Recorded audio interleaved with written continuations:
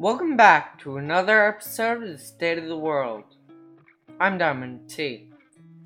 Tonight will be our final episode covering the Syrian Civil War. Last time on this podcast, we talked about ISIS. Today, we're going to be talking about how foreign countries became involved in the Syrian war.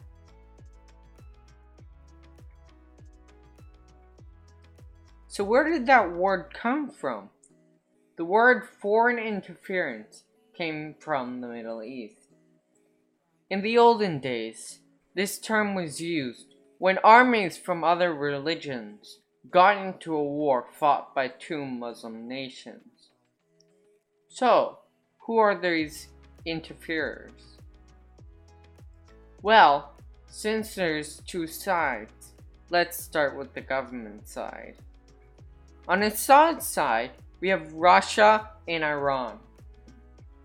Russia went all the way in with helping Assad with chemical strikes on Syrian cities and giving Assad weapons and men. Iran, on the other hand, is unofficially involved. They have armies working for them. These armies are called proxies. They include Hezbollah and the Houthis. On the other side, supporting the rebels, are the United States until they backed out in 2018, Saudi Arabia, Israel, France, the UK, Jordan, and Germany. The UK and France have provided air support against ISIS and Assad. Germany and Saudi Arabia helps with the weapons, supplying them to lots of the rebel groups.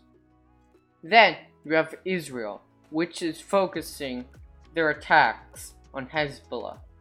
And lastly, you have the US, which used to supply men and still supports with weapons.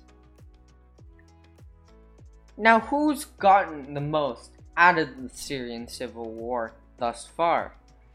The answer is simple: Russia.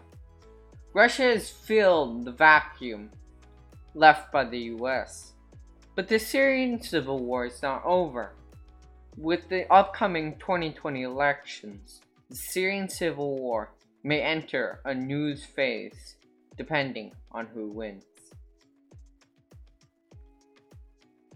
Thanks for listening to my 5-episode report on the Syrian war. We resume the State of the World next year. For now, please fill out the survey in the description.